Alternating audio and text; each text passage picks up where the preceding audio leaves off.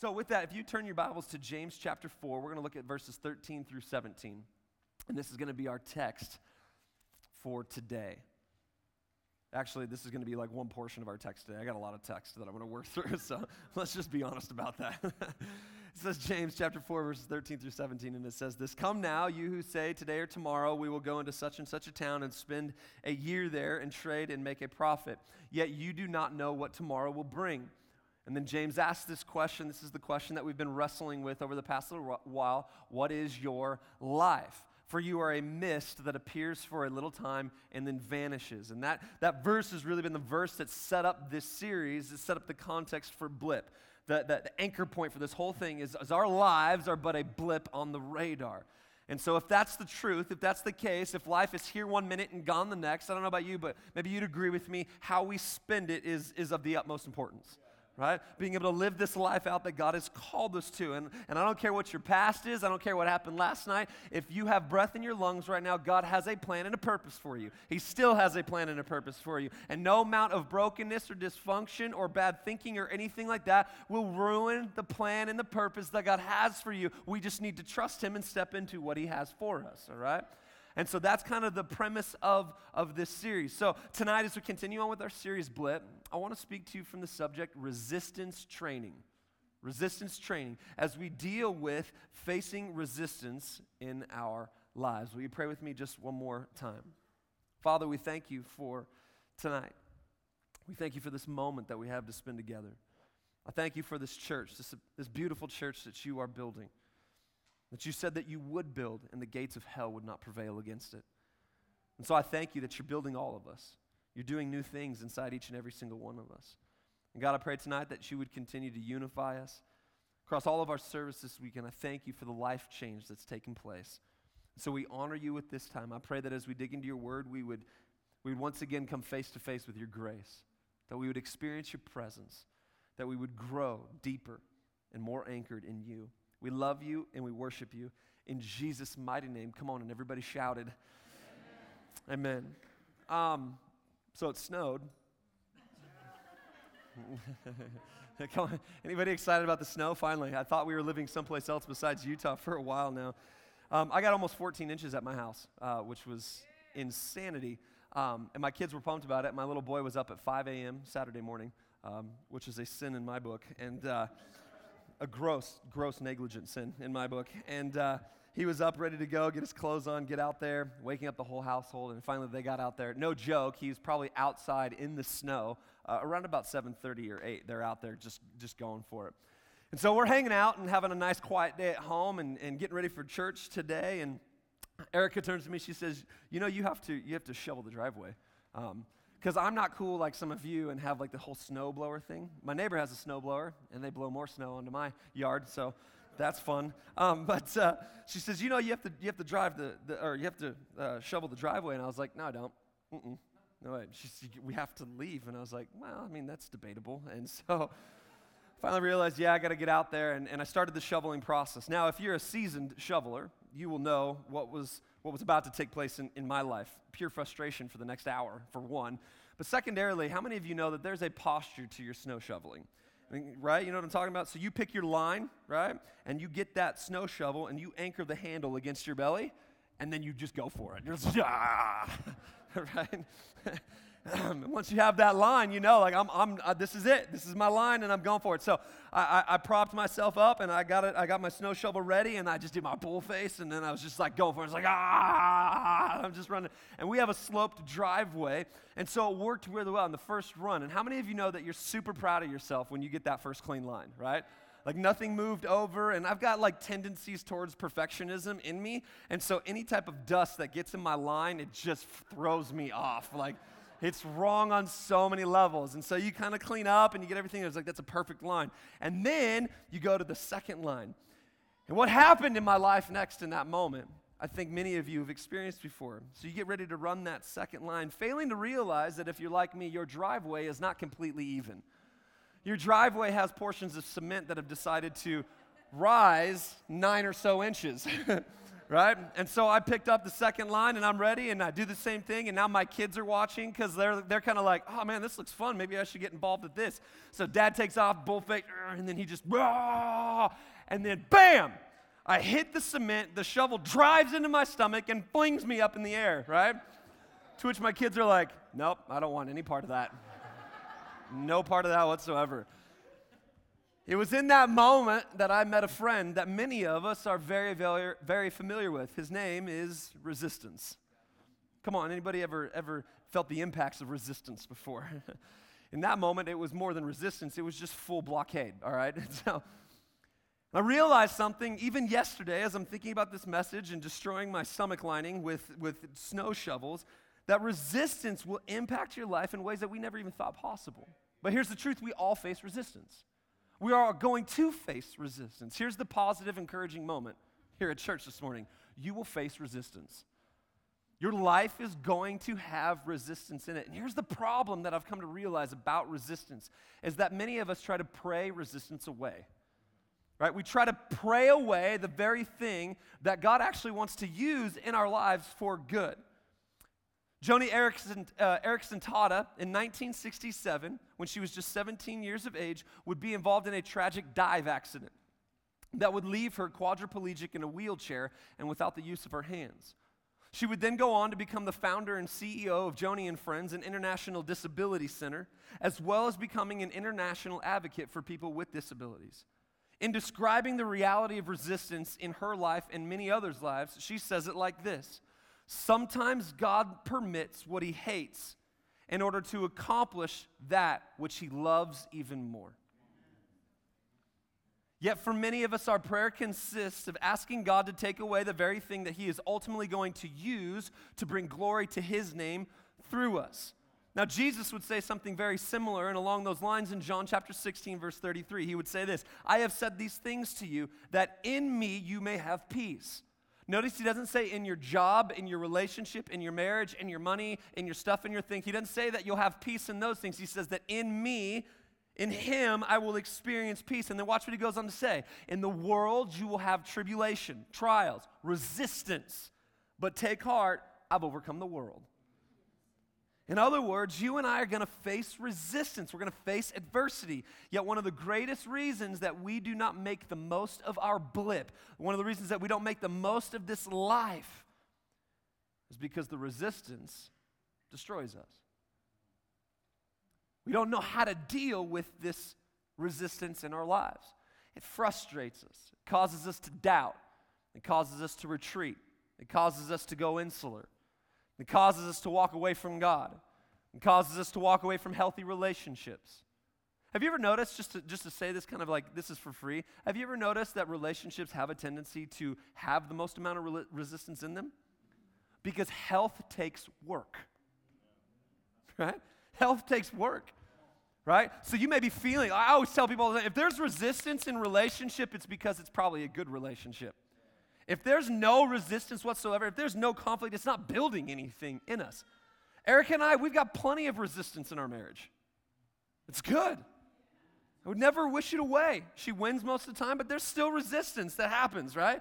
And it actually creates a greater relationship. Resistance is good. So we've got to then learn how to deal with resistance appropriately.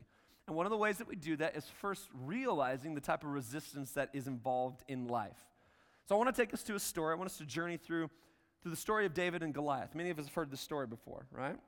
In one way or another. And I think it presents to us different areas of resistance that we need to know about. David's life presents to us different pieces, different moments of resistance as he would get ready to step into a life-defining moment for himself. And I want to tell you this year, at the outset of 2018, for many of us, we have our goals, we have our ideas, we have our thoughts, we have what we want to accomplish, we have all these things. Can I tell you, as long as you have forward progress in front of you, you will always meet resistance. If there is something in front of you that God has that you're going to try to step into, come on, somebody, you're going to meet resistance.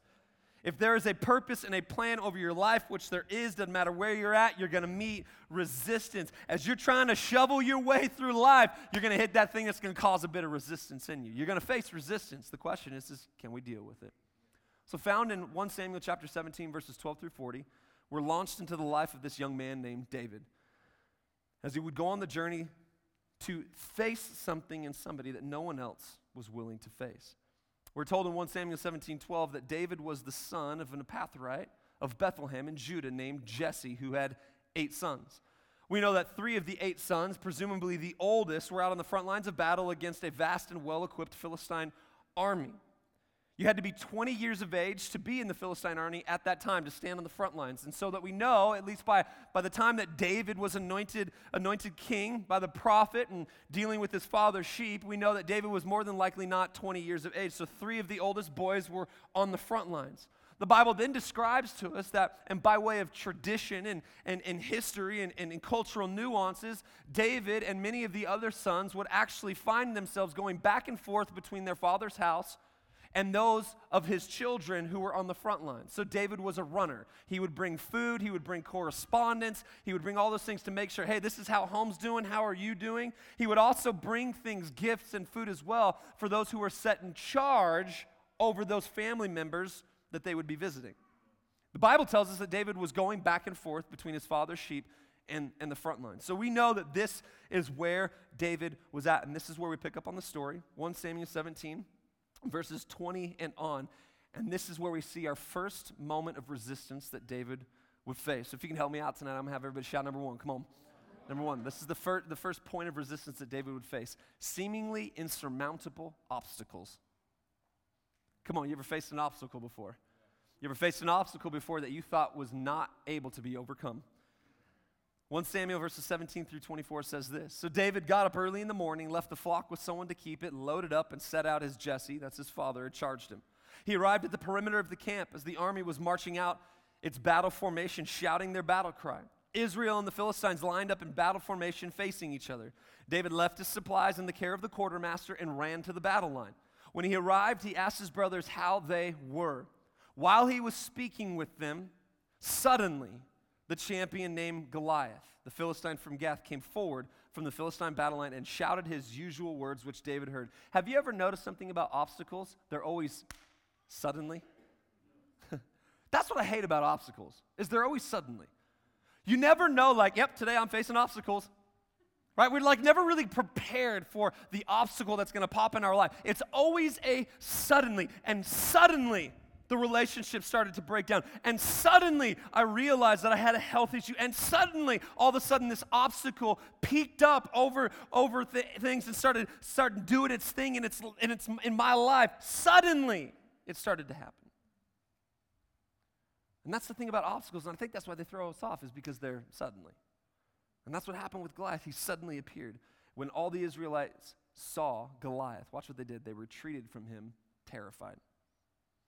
This narrative in 1 Samuel 17 is probably one of the most descriptive narratives that we will find, especially when it comes to how much time spent on an enemy. The Bible, and especially the Old Testament, likes to spend a lot of time talking about how good God is, right? Over the army that's potentially there, over the bad guy that's potentially there.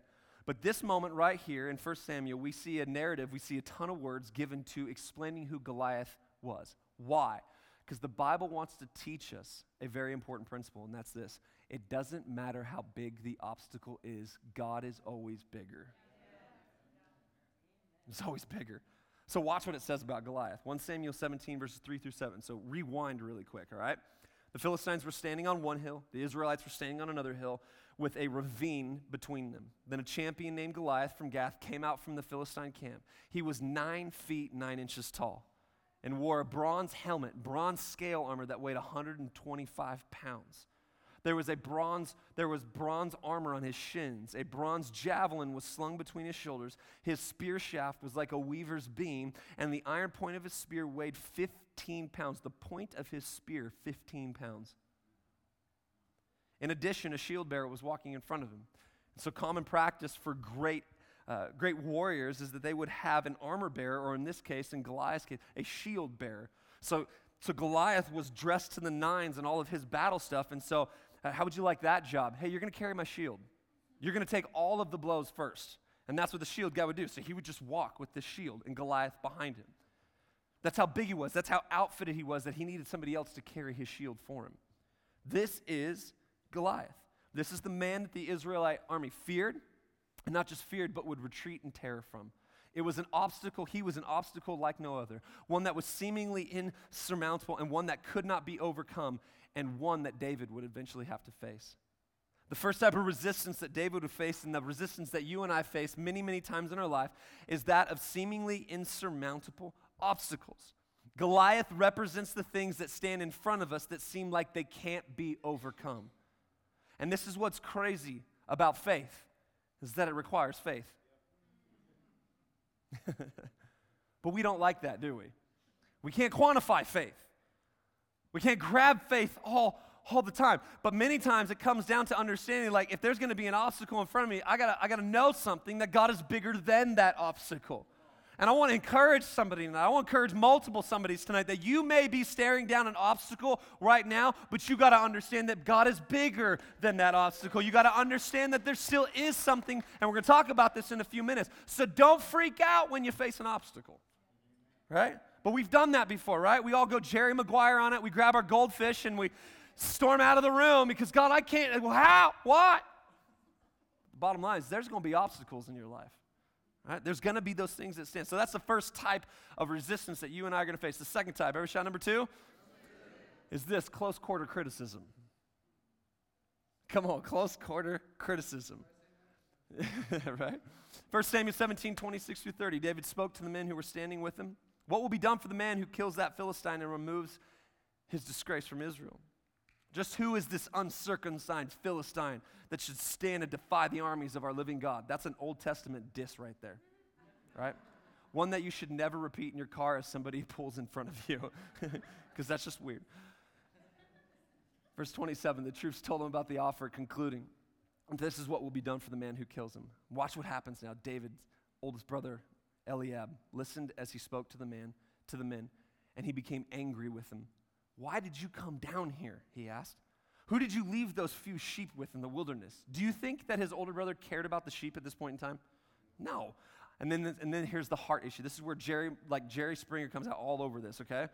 I know your arrogance and your evil heart. You came down here to see the battle. And then David answers, what have I done now? Protested David. It was just a question. Come on, how many times have you ever said that before? I'm just asking a question. That's it. Then he turned from those beside him to others in front of him and asked about the offer, and the people gave him the same answers before. We'll talk about them in a minute. David's brothers represent the critique of those that are closest to us. Close quarter criticism. Have you ever noticed that those closest to us are the ones who can bring the greatest amount of critique that also weighs the most and causes the most pain? It causes the most frustration. They're the ones that have a tendency, and they are the ones that have a tendency to level the most amount of critique. Because let's be honest, critique in general from people around us, right? Like say you're just strolling down Smith's bread aisle, getting ready to pick out Grandma Sycamore's white bread because that stuff's just the bomb as toast, right? And somebody walks up to you and says, man, I can't believe you eat that stuff. That's just nasty. And I walk away and be like, I don't care. Right? But how many of you know somebody close to you, like your wife, says, don't get Grandma Sycamore's. You need to get Dave's Killer Bread. It's healthier, and I need you to live longer. Right? How many of you know that criticism hurts a little bit more, right? Close quarter criticism. We all have the people in our lives that their words carry the most amount of weight. We all have the people in our lives where their criticism can carry the most amount of sting. Even Jesus experienced this. Matthew 13, 53 through 58. And when Jesus had finished, I hope you love your Bible. There's a lot of it tonight. When he finished these parables, he went away from there, and coming to his hometown, he taught them in their synagogue so that they were astonished and said, where did this man get this wisdom and these mighty works? Okay, listen to how this rolls out. Is not this the carpenter's son? Is not his mother called Mary? Well, first and foremost, he's talking about Joseph and Mary, the young kids that got pregnant early, which they have a whole other baggage of stuff attached to them. So now the people are saying, isn't this Jesus like their kid? Right? And are not his brothers James and Joseph and Simon and Judas? And not are all of his sisters with us? Where then did this man get all of these things? They're calling into question his genealogical lineage to make a judgment call about him. And then watch what happens. And they took offense at him. And so Jesus said to them, a prophet is not without honor except in his hometown and in his own household. And then watch what happens. And he did not do many mighty works there because of their unbelief. And oh, well, there's criticism leveled against him.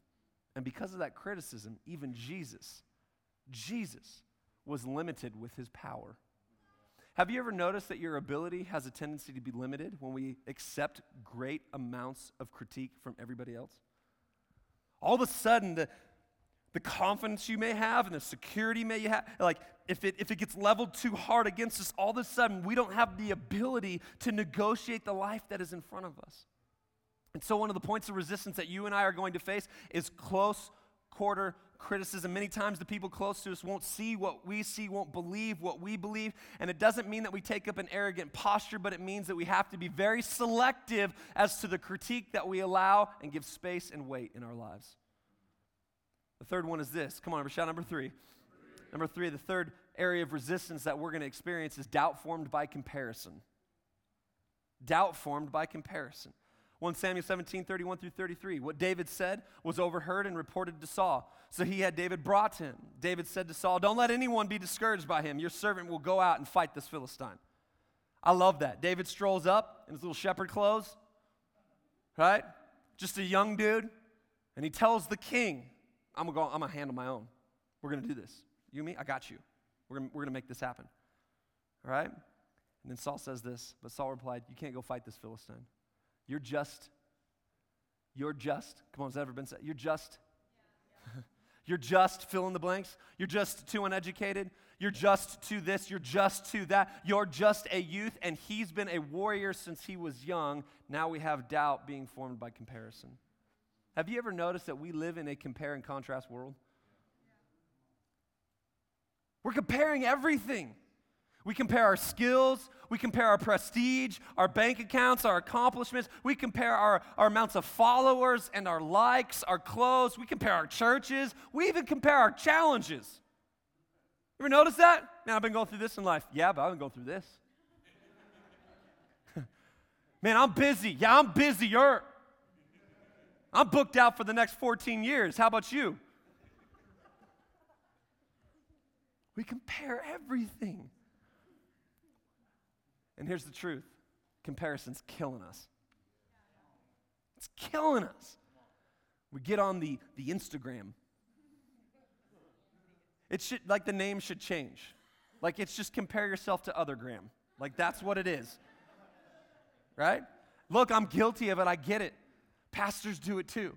Oh, watch that guy. You compare your preaching. You compare this. You compare that. You compare the tightness of your pants. Like you compare all kinds of things. He's cooler because they're tighter and he's wearing a V-neck. Like,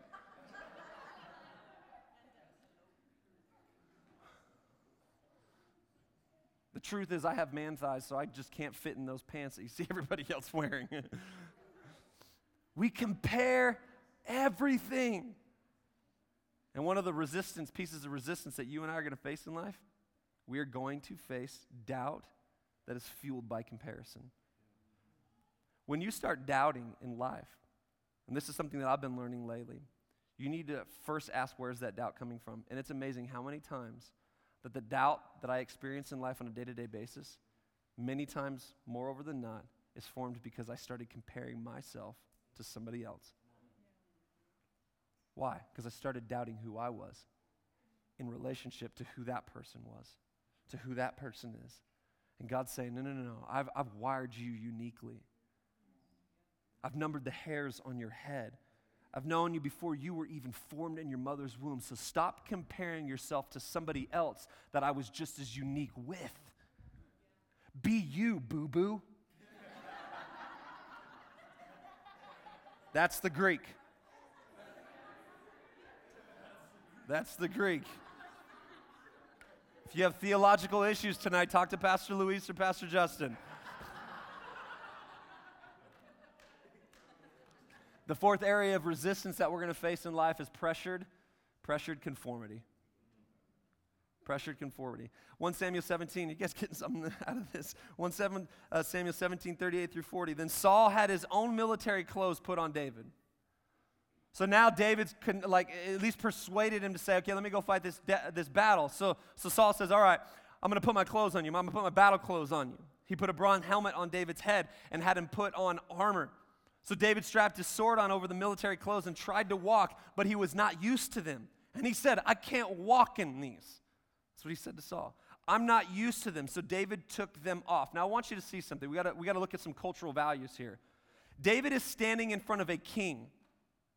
Okay? I know for us to when it comes to people in authority, we have a different idea and mindset as to what honor is and all those different things. You don't talk back to the king.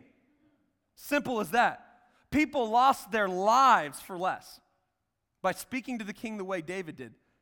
But there was something happening here that was more than just the physical exchange between Saul and David and the armor. There was something spiritual taking place as well, where David was saying, I'm not going to allow you to put something on me that I was never supposed to wear. And for some of us, we are walking through our life wearing things that somebody else or some other thing has put on us, and we're not supposed to do it. You put on somebody else's confession about you. You put on somebody else's opinion about you. You put on the diagnosis that somebody else gave you. But here's the thing that we need to understand. We're not supposed to wear those things. I got to wear what God says about me. I got to wear His design for my life. We got to stop putting those things on. Man, I got to tell you guys, listen, I've had plenty of people tell me what I am and what I am not. I've had people tell me that you're too hyperactive. I know that. I get that.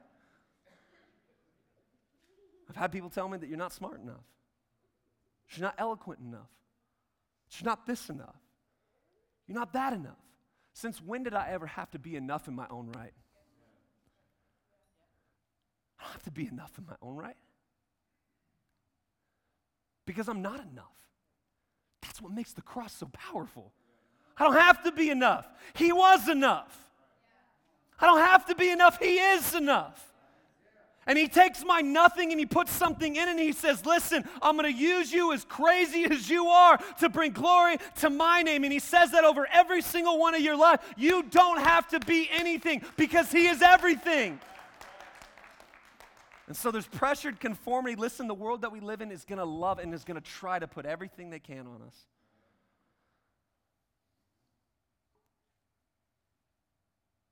According to the biblical scholar Dwight Pryor, shepherds were detestable, and I quote, unreliable.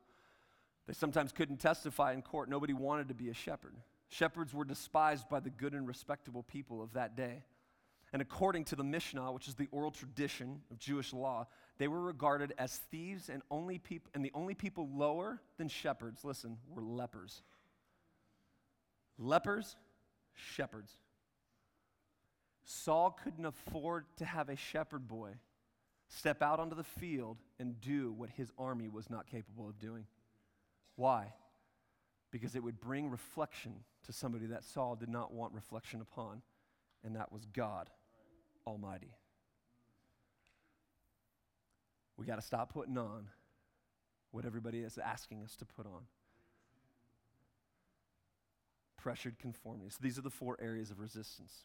Now quickly, with that being the case, I want to help us overcome resistance. And the first way we do it is this.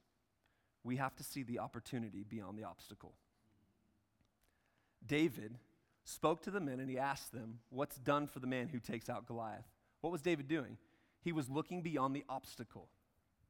Have you ever noticed that we have a tendency to just love to look at our obstacles? Have you ever noticed that? How many of you would agree with me? We spend exorbitant amounts of time looking at our obstacles. We try, what's this about? Oh, why is this obstacle so bad? We get on the intranet and start surfing everybody else's blog about the same obstacle that we're facing, right? So we get involved with everybody else's over-prioritizing of their obstacle. This is what I'm asking us tonight. Can we just once stop giving honor to our obstacle and start giving honor to the opportunity that God has given us and study that thing out? We got to study that thing out. We got to stop giving so much attention to the obstacle. Yes, it's bad. I get it. But what happens if we were to focus our energy on learning to praise God in the midst of that obstacle being in front of us? Because for most of us, we're praising our obstacles. Did you know that you could give negative worth and value to your obstacle? You give honor to it. And even though it's negative in your life, the more attention that you pay to it, the more focus that you give it, the more honor that you give it, it actually grows larger than what it is many times.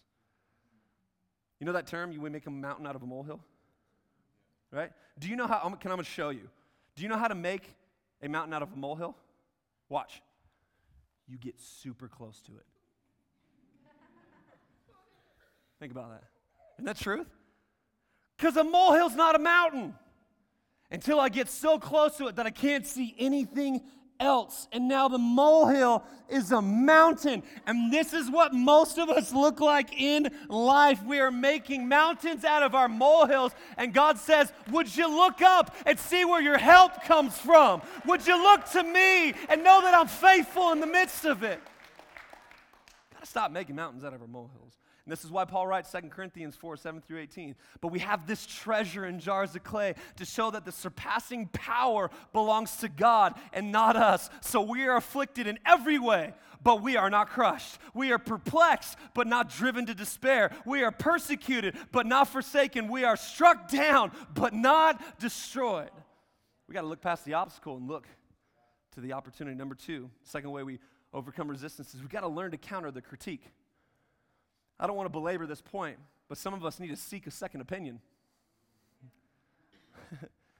You've allowed that voice to speak to you and label you and say stuff. Seek a second opinion. This is a book of opinions that are birthed in the heart of God. And sometimes I don't need anybody else's second opinion. I need God's first opinion. And some of us got to rework some of the things that have been said over our lives. So we have to learn to counter the critique. Well, you're this, Jason. Yeah? So? God says this. And you're like, that sounds so childish. Last time I checked, my faith is supposed to be childlike. So here's the thing. If I need to say, my dad is bigger, that's fine. You're this. My dad's bigger. Yeah, but that'll never happen. My dad's bigger. Right? But what about this? How my dad could beat up your dad? Sometimes it's a little childlike faith that needs to exist in our hearts. Well, no, but I'm a mature follower. Last time I checked, maturity in the kingdom of God is childlike maturity. It is. You didn't get the theology, you didn't get the doctrine, you didn't mature yourself past Jesus. My faith has to be childlike. Maturity in the kingdom is childlike faith in Him. And I overcome critique, I counter critique by learning what His voice is in my life. Number three, the third way that we do this. The third way that we counter resistance is we have to develop personal security based upon previous victory. We have to develop personal security based upon previous victory. I love what David says to Saul. And if you don't know this storyline, this is awesome. This is like the scene of a movie. It would go great with the trailer Justin made earlier, right? David answered Saul, your servant has been tending his father's sheep. Listen to how David talks to a king, a young punk kid. And he says, whenever a lion or a bear came and carried off a lamb from the flock, I went after it. I struck it down and rescued the lamb from its mouth. And if it reared up against me, I would grab it by its fur and I would strike it down and kill it. I love that. David was a gangster. And then watch what he says, your servant has killed lions and bears. This uncircumcised Philistine will be like one of them, for he has defied the armies of the living God. David didn't care about Saul's armies. See, Saul cared about his name. David cared about God's name. And when we learn to position ourselves in a place where we care more about God's name than our name, then we can stroll up on any type of lion and bear that we're going to face in our life, and we can say, listen, God has given me the power and the ability to handle this stuff. I can handle my stuff. We're going to face resistance. David knew he'd been victorious. This is why we're celebrating 5 years as a church the way that we are.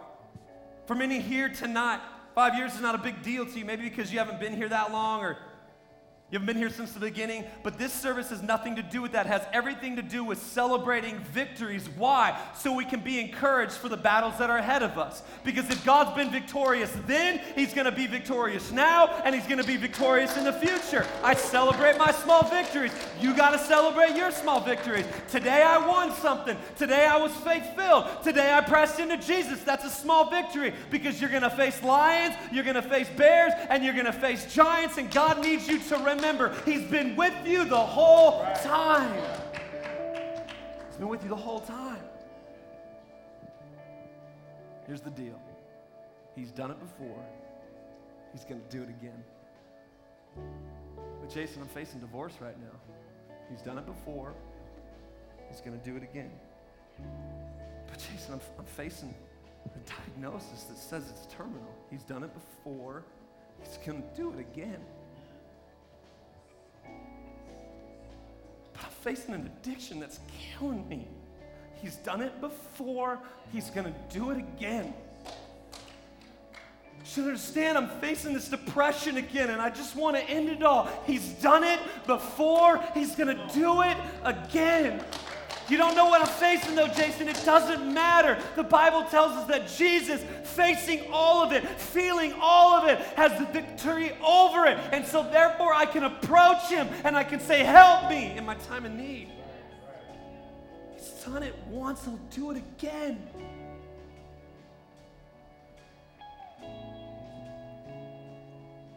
And the fourth way that we overcome resistance is we have to be okay with standing set apart. We have to be okay with standing set apart. 1 Samuel 17, 39 through 40. Watch what David says to Saul. I'm not used to them. So David took them off. We have to take off what the world's put on us and be set apart. Did you know being set apart is lonely at times? I know that. I get that. When all my other buddies were partying and doing their thing, I had my nose in the Bible. This was after Bible college as well, by the way. Just so you know. You're like, what kind of Bible college did you go to? Get home from Australia and watching all my buddies do all these different things, and I'm serving in youth ministry. I'm serving my church. I'm showing up and trying to love on people, studying the Bible, all of the so uncool things to do. And all my friends are meeting people, partying, doing the stuff, living for themselves. And I'll never forget one night praying to God, asking him this question: why is it so lonely? Come on, have you ever felt that before? Have you ever noticed that standing with character and integrity is a lonely place to stand? Why is it so lonely? I really felt like that night God secured some stuff in me in that moment. It's not lonely if I know whose presence I'm standing in. It's not lonely when I know whose presence I'm standing in. To be set apart means to be stationed in the presence of God. You're not alone. You're not by yourself. You're not isolated. You're set apart. You're not cast down. You're not irrelevant. You're set apart. Consecrated. You're set apart for his special use. And it's in that place that we step in to everything that God has for us. Some of us feel like life has been a snow shovel in the gut of our stomach. But I'm here to let you know tonight that you have one at your side. He says, I am with you and going to see you through this. In Jesus' name. Come on, would you stand to your feet with me tonight?